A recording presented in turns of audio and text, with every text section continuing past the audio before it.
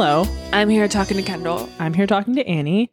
Today I'm talking about 2 stories of extremely wicked and shockingly vile doctors. Content warnings are for a lot of blood stuff, sexual assault, and continuous mention of Tig Notaro. Sources are in the show notes. Everything is alleged, but this is definitely tell no one. Enjoy. Okay, we're doing 2 stories. They have a overarching theme of like doctors gone bad. Dr. Evil. Dr. Evil. Dr. Evil, yep. But they're each one individually is probably not long enough, so I'm blending them together. I think that's good. Okay. So first one, we're in Kipling, Saskatchewan, Canada. Very small town, like 1,000 people. The kind of Canada town where they pay people to come live there? Yeah, and they say a lot. So both of these stories, I remember from Forensic Files, but bottom line, everyone knows everyone, that type of vibe. No one knows who's a doctor. Everyone knows their doctor and respects them a lot, if you know what I mean. Okay. And will not believe any accusers. Oh, fuck. All right. What have they been? Impregnating everybody? No. Okay. It's Halloween 1992. Candy, not her real name, but that's what she goes by in like all of her media things that she does. So she's working at a gas station. Her boyfriend stops by. They get in a huge fight. She's so distraught that she drives to see her friend who works at Kipling Memorial Hospital. Her friend is not there working at that time. So strange move. Wait, what year are we in? 92. And you didn't know where people were? You like looked for them manually. Yeah, you drove around all your town. So a nurse says like that Candy looks so distraught and like upset that she should like see a doctor. Wow. Okay. Like 48-hour hold? I wrote, this is what happens when you have free healthcare. Oh my God. You're not paying for it. You have to have like a leg hanging off and someone's like, you should probably go to like the Minute Clinic. I'll drive myself to urgent care. Yeah. So Dr. John Schneeberger is on duty that night. He's Candy's like primary care physician, and he actually delivered her baby. At the Hospital? Mm-hmm. He's like on call at this hospital this night. Oh, okay. He recommends a sedative for her because he's like, you are so distraught. She says, she's interviewed in Forensic Files and says, I was so mad at Danny, her boyfriend. I said I could have killed him. So she's like, people were kind of like, you're really acting up. And she said, but I didn't mean I'd actually go out and kill him. You talk, you say things. So he gives her an injection and she went numb almost immediately. She said she felt like a piece of jelly. And like could not move her muscles. I've never heard anyone talk about a piece of jelly. Like a square of jelly. Yeah. All right. She said she tried to like scream out, but nothing would come out. Oh my God. Can you feel the terror? Yeah. That is like when you hear about people who have had surgery and they can feel it, but they cannot for the life of them tell anybody. Yeah. So she is going in and out of consciousness, but she believes during this time that she was raped by the doctor. She's like, I wasn't totally there, but like, I know something. Like, I just know it wasn't right. Okay. So she regains consciousness in the exam room and has the presence of mind to place her underwear in an airtight bag that she finds in the room. My God. Right. But she's still so like loopy that the nurses have her stay overnight. I mean, I can't blame them. I'm sure to them, they're like, here's a girl who cannot drive home. Right. Like, we got to keep her. Give her a bed. Yeah. So she actually confronts Dr. Schneeberger the next day and said, what the hell was that you gave me? Uh-huh. And he said, why? Did it give you wild dreams? Oh, fuck you. And she said, this is when I knew I had a problem. He's already covering up, eh? Her parents say, you could tell something bad happened to her, eh? Oh my God. Her dad said, I was really hoping it wasn't true, eh? She drove to Regina. Fine. To a rape clinic for testing, like the next day. Yeah.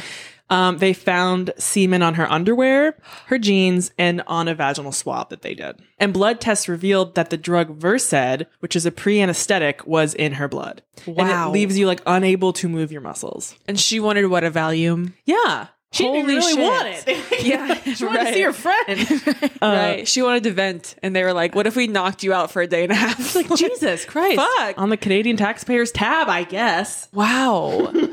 So there's no mistaking she was absolutely raped. Yeah. So she formally accuses him. Mm-hmm. Almost everyone in the community thinks she's lying. Well, fuck the community. They say she's probably romantically interested in this married doctor, or she wants a financial settlement because, rape victims are notoriously very wealthy. Rape victims get treated better than before. That is unbelievable, the idea that people are like, well, she probably had a crush on him. Yeah. What? So I dreamed up he raped me? Yeah. And that'll get him. I don't know how to tell you this, but that's not really what our fantasies are like. Yeah. So, and they also point out that she didn't tell any of the nurses in the hospital that night. I could barely talk. Right. Exactly. And a police officer says they didn't see anything amiss in the room afterwards. When I'm asking, what would you expect to see? It's not like he wrote I raped in here on the walls. Like, what sign are you looking for? What would it have been? And by the way, because he gave her a strong sedative before, there wasn't a kind of fighting right, thing. exactly. Yeah. If you're thinking it would be the room would be fucked up. Yeah. Well, yeah, he literally knocked her out. For surgery, borderline. Yeah, right. Okay. So he willingly gives his blood for a DNA test, and it does not match the semen from her rape kit. So Candy is convinced that someone tampered with the sample. Me too. He's a doctor. Right. So he agrees to a second test in 1993. The blood is drawn by a nurse, the test is monitored by the police, and the vials are taken directly to the lab. They watch the needle go into his skin, and it does not match her rape kit again. What the fuck? He also says that the drug that he gave her can cause erotic hallucinations. Okay. Erotic? How dare you? She had a sexy dream, is what you're saying, about her sexual assault? Right. So in 1994, the police closed the investigation because they're like, his DNA twice did not match. I don't know what to say. And the hard thing is, I do get that from their point of view, they're like, I literally don't know what we can do anymore. Right. They're like, I'm sorry. I don't want to give up on it, but doesn't seem like it happened. Right. So she hires a PI. Good for her. She is not letting this. She's the craziest. Yeah, she's fun as hell in her Forensic Files episode. Mm-hmm. So she hires a PI. He gathers hair from Dr. Schneeberger's car, but there are no roots attached, so they can't test it. He finds lip balm in the car. And at her own expense, she has the cells at the end of the lip balm tested. And the DNA from the balm matches the DNA from the rape kit. Well, what the fuck? But, so this evidence could not be used in a court of law because they didn't have an arrest warrant. They got it illegally. Yes. Yeah. The PI broke in and stuff. And they couldn't prove it was his lip balm either. Sure, but she knows she's not crazy. And that is valuable. Yeah. Her whole family was like, we were very happy. Yeah. So she files a civil suit. And she ends up sitting across the table from his wife in a deposition or something. And she says, she was looking at me like, you little bitch, you're ruining our lives. And I just kept thinking, oh my God, you're so stupid. You're so stupid. And if you don't watch it, it's going to happen to your kids too. Oh my God. Yeah, Candy's not fucking around. So he agrees to another DNA test. Okay, what is going on? I'll tell you'll find out. The procedure was taped by the police and was performed at the lab. So the nurse wants to take blood from his finger, but he says, I have a rare disease that would cause my hands to bruise, so you have to do it from my left arm. Wait, what the fuck? Yeah. To be clear, I have no idea what you're going to tell me. What the fuck has been going on? Yeah. So the nurse inserts the needle into his left arm and nothing comes out at first. No, what has he done? She tries another tube, still has trouble, but eventually she gets a full blood sample. But later on, she's still being filmed and is looking at the blood, and she says it's strange. His blood doesn't really look fresh. But how does blood work? So they try to test this DNA, and they say it's too degraded to test. And Candy's like, are you fucking kidding me? By the way, whichever arm he tells you to go to the other. Right, but the problem is because this is voluntary on his part, he can kind of dictate it. He can say, no, I want it in this arm. Okay. So April 25th, 1997, this is 5 years after the assault. And Schneeberger's stepdaughter comes forward and says that he had been assaulting her for years. Oh my fucking God. He had been coming into her room at night and giving her injections.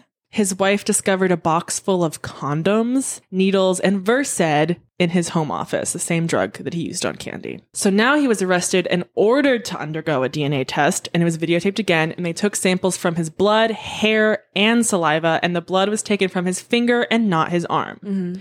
All 3 DNA samples matched Candy's sample now. Wow. Good for his daughter. Right. So he was arrested, obviously. The fuck for kind candy. of gadget did he have going? He was arrested for candy and for his stepdaughter. Yep, good. So on the stand, he revealed how he managed to dupe the tests. He had surgically inserted a plastic tube under the surface of his skin with blood from one of his patients. Oh no, he could put together a really good Halloween costume. Yeah, right? Like the squirt the blood. He could like yeah.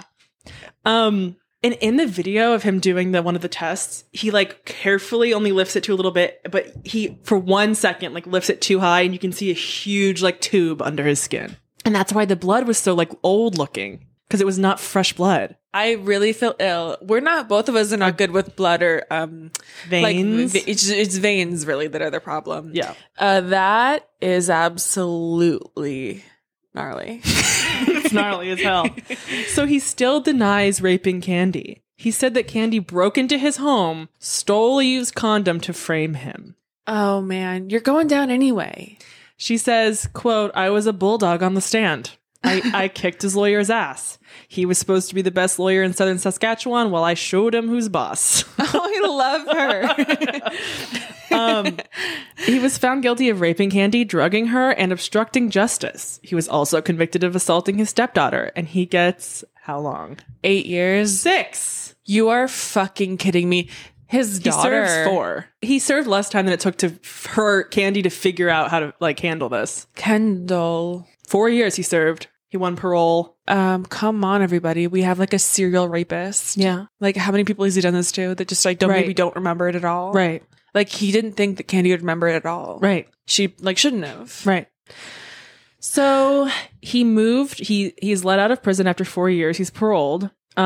He moved to Regina, the same town where Candy was living. He had been stripped of his medical license, obviously. And he worked as like a carpenter for a while. But after a little while, he's originally from South Africa and Zambia. He had applied for Canadian citizenship in 1993 and failed to disclose that he was being investigated for rape at the time of his application. So he was going to be deported. South Africa. No, he's been living in Canada and is applying for citizenship, but he didn't put all of this on there. So they moved to deport him back to South Africa, but he has like character witnesses who testify that he's like a great guy. Oh my God. His friends began a letter writing campaign urging the immigration minister to reverse the deportation order so he would have a chance to say goodbye to his biological daughters. And they won. How? His wife, who was Lisa Dillman, after her divorce, was ordered to allow his biological daughters, her daughters, ages 5 and 6, to see him. She had paid $2,000 for contempt of court previously for refusing to take them to see their father in jail, but she ultimately obeyed the visitation order. Yeah, what's she going to do? She said, quote, "At least I can say to my girls when they're older that I tried. They will know that Mommy at least tried to keep us away from him. I still blame myself. Maybe if I had believed Candy, none of this would have happened to my daughter." Oh, it isn't your fault, girl. Right. But, I mean, probably we should have believed Candy. Yeah, but like believe Candy always. I mean, like, there aren't words for how people don't care what happens to women. Right. Like, they don't give a fuck. So he does get deported to South Africa. The man, once affectionately known as Dr. John in Canada, became known as Dr. Rape in South Africa. Oh my God. He tried to join the Health Professions Council of South Africa so he could work in some field of medicine again, but he withdrew his application. His brother, Bill Schneeberger, is a cardiothoracic surgeon, tried to get him back on his feet. He maintained that the charges against his brother are false. Quote, "I don't believe my brother is a saint, but I know he is not a fool. And a rape in a consulting room where you've asked 2 nurses to join you is ridiculous." That's the argument you're going to take? Really? Like, he's not that stupid. My brother's a good guy. My brother would never hurt anybody.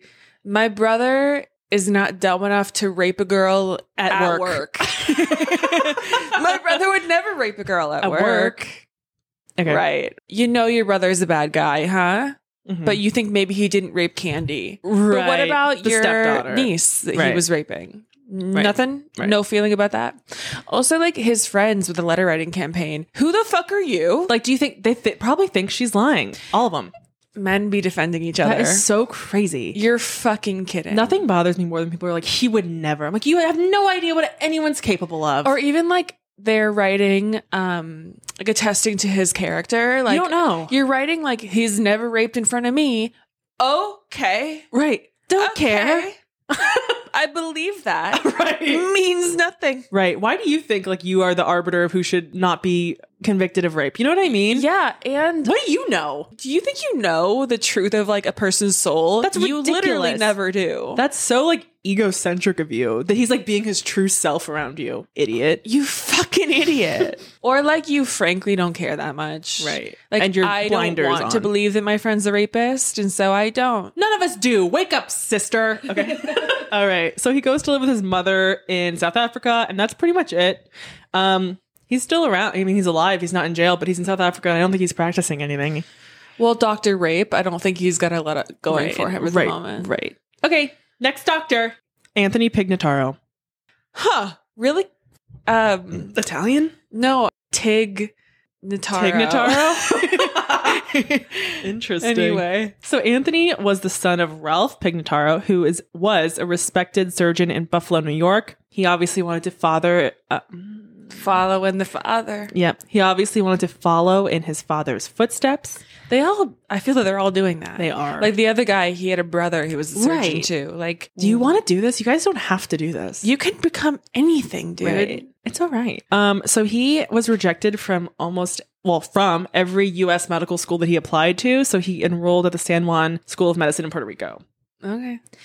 He met who would be his future wife, Debbie, and she waited for him to finish school, and they finally married in 1985. But within the first year of their marriage, a mutual friend tipped her off that he was cheating on her. Mm. She took her father's advice to forgive him once, and that Anthony deserved another chance. She's like, Dad? Oh my God. Yeah, so, okay. She took her father's advice to let him cheat on her one time. Once. Your mother did it for me, Debbie. And like we've been married a year. It is not like we have a life and a family and children, and like it would be you've made one mistake in a decade. This Right. is like, no, we're newlyweds, and he cannot not fuck other people. Right. It's like this should still be kind of exciting for us. Right. What are we doing, Dad? What are we doing? Hey, Dad, why are you involved? Dad, I should never have brought this up to you. So he's working in hospitals, but his coworkers are like, he's the dumbest doctor I've ever seen. They said that he has some scary gaps in his knowledge. Scary. Yeah. So he opens up his own plastic surgery practice. He makes a fortune doing breast implants and other procedures. Okay. So I hope he doesn't do anything more complicated than that. He doesn't, but it doesn't matter.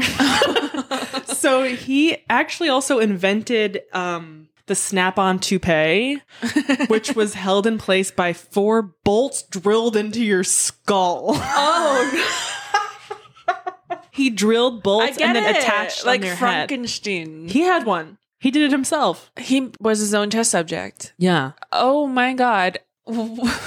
Be bald, brother. Or there's like other things you can do. Rogaine? Like anything. Transplant? A regular toupee. A snap-on toupee, as if you are a Lego. Yes, exactly that. It's the Lego head. Oh my God. Exactly. What a weird idea. Stuck to his head like a helmet. Okay. So he is very concerned with money. So he skimps on overhead costs. He hired a licensed practical nurse instead of a registered nurse, and a high school student instead of like a real person to help him during procedures. Wait, that's someone's like 17. high school job. It's her internship. Yeah. Okay. That I worked at Subway. Right. And you are a what? Surgical assistant. Okay. So, this is crazy. For her 39th birthday, Terry Lamardi this is not even part of this, like the bad part, but I'm going to take issue with this. She was gifted a dream present by her husband. Oh, fuck off. A mommy makeover? A gift certificate for liposuction. Oh, to the moon. She had, quote, tried everything to shed her postpartum weight, but not even continuous jogging seemed to get rid of her belly. Yeah. You housed a human in your belly. It's skin, sis. Oh my God. And the fucking nerve. The gall. It's like we thought the Peloton ad was bad. Get a load of this. Wow. Here, honey. You're so disgusting. Gift for you. A gift for you. Is it a gift for you, The brother? gift that keeps on giving. To me. You being thinner. That's so sad. Like, I just feel bad for this woman. Like, No, that she doesn't really- think this is a problem. This is not the bad part of the story at all. She just said that. Like, isn't that nice? So I went to my consultation. Like, oh my God, we deserve better. I can't actually get over that. So she goes to her consult with cosmetic surgeon, Dr. Anthony Pignataro. She said she felt completely calm. What did I not say? Dr. Anthony Tignataro. She felt completely calm and comfortable with the doctor. She said, I had absolutely no misgivings or doubts about Dr. Tignataro. In June 1997, Ned, good-for-nothing husband, drops her off for her liposuction appointment at 8:30 a.m. Ned, what do you look like? Yeah, let me see. Lift up your shirt, Ned. Yeah. Let me see what you're working with, Ned. Drop your drawers, Nate. Okay, so after taking, quote, a handful of pills. No, not even an injection? Take these. No. No. Ned, come back. I bet a part of why she's not alarmed or feeling comfortable enough to be like, hey, no. Right. Is because Ned wanted her to do it. Ned wanted her to do it, and we trust doctors. Like, we just do, of course. I mean, if the like building looked good, I would trust him, and that is the truth. Like, he's licensed or whatever. He has a thing on the wall. He has patients who are alive. Like, what? What do I know? What year are we in? 97. We can't even fucking Google it. No. Yeah. So, she was brought to the, quote, surgery center, which was a basement. No. Located down 2 flights of stairs, which was far from the sterilized operating room that she expected. Wow. She said, quote, they plopped me down in this chair. I was trying to tell them something's wrong here. I don't want to do this, but I had no control over anything. Oh, no. The last thing she remembered was audibly moaning when she woke up hours later at 5 p.m. She was in the waiting room fully dressed. Ned picked her up, and when she got home, there was so much blood pouring down her legs that her daughter had to soak it up with a mop. It gets worse. How? Cause examining her abdomen. Give me just a minute on the blood. It carries on this way? Yeah, for a little while. For like half a page. Yeah. Okay. Okay. Ned, you motherfucker. Yeah. Do I look good now, Ned? Yeah, you like this? I'm going to pull blood. Oh my God. So examining her abdomen, Terry saw approximately 18 to 22 staples across her stomach, but the incisions had not been closed. Quote, there were gaping wounds, like the edges weren't together, like you could stick a man's finger in these holes. Oh my God. Give me a break. Give me a break, Kendall. Give me a fucking lunch break, dude. Give me a break. Oh my God. Okay, you're telling me he didn't actually sew up her incisions. No. He stapled them as if it were like arts and crafts. Crafting.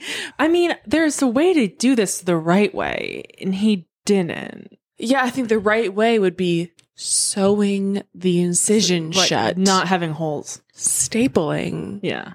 Is for when you have a cut. Right. Right? Yeah. So she called her doctor. He said that the blood was excess surgery fluid and that they had nothing to worry about. He told her to rest and he would check in the morning.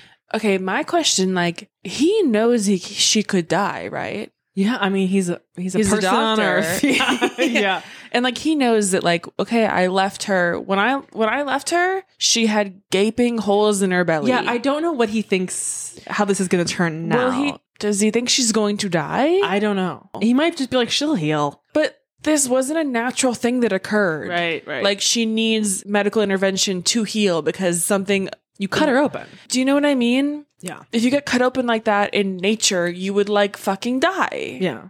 You need to close it. I can't believe you have to tell him that. You need to close it? So after a night's sleep, she was in even more pain and they rushed her to the emergency room. How did she even like lay down? I don't know. How was this she poor woman functioning? Doctors there discovered that during the procedure, he had nicked her intestine. Okay. And she was fighting a brutal infection. Shut up. Obviously. Shut up for a minute. So the sutures that were placed by Dr. Pignataro had cut off all blood supply to her abdomen, causing it to rot. Okay.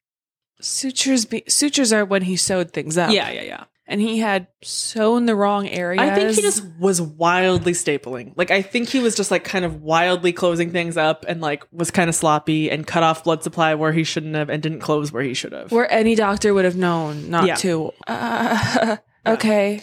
She was left with a 4-inch hole that was half an inch deep and spent the next few days recovering in the hospital with an IV. She lives, obviously. So while still admitted in the hospital, she was woken up at one night around 2 a.m. Her visitor was none other than Dr. Pignataro, who was holding her chart and screaming at her and telling her to go home.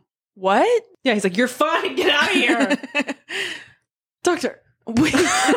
How did he get in at 2 a.m.? I bet he's like, "Hi, guys. I'm doctor. I'm going to go see a patient." And just goes up to her room and screams at her. No.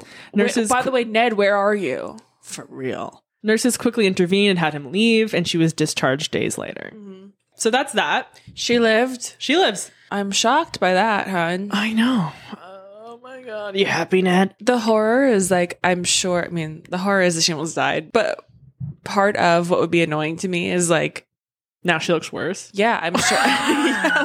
I'm sure she has like a scar. Yeah. And probably a pretty bad one if they had to do like a revision, you know what I mean? To like, cause he had done it wrong. Yeah. So like they had to do like just a life-saving stitch up. Yeah. She's butchered. Oh my God. I feel really rotten about that. So one of his patients, Sarah Smith, is a 26-year-old mother of 2, and she comes to him for a breast augmentation. As usual, he has no anesthesiologist or RN present for the surgery. During the surgery... I didn't even think about, you should have an anesthesiologist. No, he's just doing it himself. He's not an anesthesiologist. That is like a kind of doctor. Yes, it's very important. Very important. Yeah. We don't have that. He doesn't have one. We don't even care about that. Why would you pay one when I can just do it? Okay, man. I have the intern. You're not even a good regular doctor. Hey, no, I have the intern though. She's the sophomore. She's here for C period. So during the surgery, he has Debbie Pignataro, his wife, who is an office assistant in the room, a licensed nurse who has only had 6 months of experience in a non-surgical setting, and the 17-year-old high school intern. That's who's in the room for the surgery. Sarah lets out an ouch during the surgery. Oh my God. He orders to give her more drugs, and he gives her too much, and she starts shutting down. Oh my God, Kendall, no. And another cost-cutting measure is he has no ventilator on the premises, so she dies. Yeah. He gave her too much Versed, the same kind of thing. Okay. Yeah, it slowed her down and like paralyzed her so much she stopped breathing. And they didn't have a ventilator to breathe for her, so she died. And after this, it turns out he actually wasn't a board-certified plastic surgeon or even a qualified plastic surgeon at all. He had administered Sarah Smith's anesthetic improperly. Mm-hmm. And the New York State Health Board ended up charging him with 30 counts of professional misconduct. He says that this type of thing just happens. Like, people die in surgery sometimes. It's just a thing. Quit acting like you know anything. Right. Who would you talk to that told you that? Yeah. You don't know anything. He's like, it's inherent risk. Like, sorry. So he pleads guilty to criminally negligent homicide and receives 6 months in jail. Oh my God, you killed people. A $5,000 fine and community service. He loses his medical license, and the judge notes that he would never practice medicine again anywhere in the world. So he comes home after this, and his home was spray painted with like the word killer. Mm-hmm. Whatever. So after his release, he obviously has trouble finding another job, but his wife, Debbie, stands by him. And his mom is rich, and they help out the family financially because he can no longer be a doctor. He has another affair, but Debbie takes him back again. Debbie, quick word. Your dad said once. What's one more? In 1999, Debbie starts feeling ill with nausea and numbness of the limbs. She had severe pain. The symptoms were like coming and going. But when they were bad, she like was confined to bed. Mm. She began having memory loss and needed to use a wheelchair at times. A wheelchair. A wheelchair at times. But Anthony says he talks to her doctors. They don't know what's going on. And he's like, you know what you should do? You should just remove her gallbladder. And they're like, no. No, we shouldn't. They're like, I don't think that would help, 1. And 2, she's so weak that having surgery would absolutely kill her. Right. And he's like, well, it happens sometimes. So her symptoms are coming back, whatever. And her daughter experiences a little bit as well, but not nearly as bad as she does. So finally, one of her doctors did a hair test and found that Debbie had consumed over 29,000 milligrams of arsenic, one of the highest ever recorded in a living person. You could die from 50 to 100 milligrams. What does she have? 29,000. Debbie, fucking Ford tough. Oh my God, Debbie. Wow, girl. Wow. Whoa, Nelly. Oh my God. I'm sure he's like, God damn it. Are you fucking kidding? Yeah. He's got to be like, fucking A. Like, I don't even have it anymore. Yeah, I can't keep buying this much. She's gonna run me out of house and home. The arsenic bill is astronomical. Wow. Her daughter also had elevated levels. You're trying to kill me. So investigators first think she poisoned herself. Because we do that. To kill an army. To kill the United States Army. You think I did that to me? Maybe when it wasn't working and I've used the world's supply of arsenic, I would have moved on to a different way. So Anthony suggests that the family of Sarah Smith, the woman he murdered on the table, was poisoning Debbie to punish him. Do you even feel like that could be true, brother? Shut up. Workshop that, Anthony. You sound ridiculous. And like, is it a stranger? Are they finding their way into my home to put arsenic in my tea? Or is it my husband who's here all the time pouring it? Right. Like, what? And he keeps looking at me with disbelief. He's like, Debbie, are you alive? Jesus fucking Christ. So they asked the daughter, like, what did you eat the day that you got sick? She said she ate her mom's leftover soup. And Debbie remembers that Anthony had made soup that day. You know, bada bing, bada boom. So they study her hair again, and they see that she started receiving small doses of arsenic in May 1999. Wait, hold on. What year are we? I think we're still in 99. Okay, but do you think that, hold on. I'm working out a theory. Do you think that by giving her small doses... That's exactly what happened. He actually gave her a tolerance, yes. He made her immune. That's exactly. Because you don't know how things work. Yeah. Because you're not a good doctor. Yeah. Oh my God. By the end of July, she received a large dose. And she's like, I think this is when he was like, Jesus Christ, will this do it? 80 times what is a fatal dose for a person he gave her. Oh my God. Well, I've been building up immunity. Yeah. This timeline excludes Sarah Smith's family. We all know that they didn't do anything, obviously. The people in the lab who did her hair analysis asked when the funeral was. Because they're like, this bitch is alive. Oh my God. Okay. So they interviewed the daughter, and she says she remembers her dad setting around like little insect traps around the house. They contact the manufacturer of these traps, and they say, yeah, it does contain arsenic. And about 4 of them would kill a person. Mm-hmm. About 6,585 would hurt Debbie. Yeah. They found proof that he bought something at a store in town that sold this type of thing. Okay.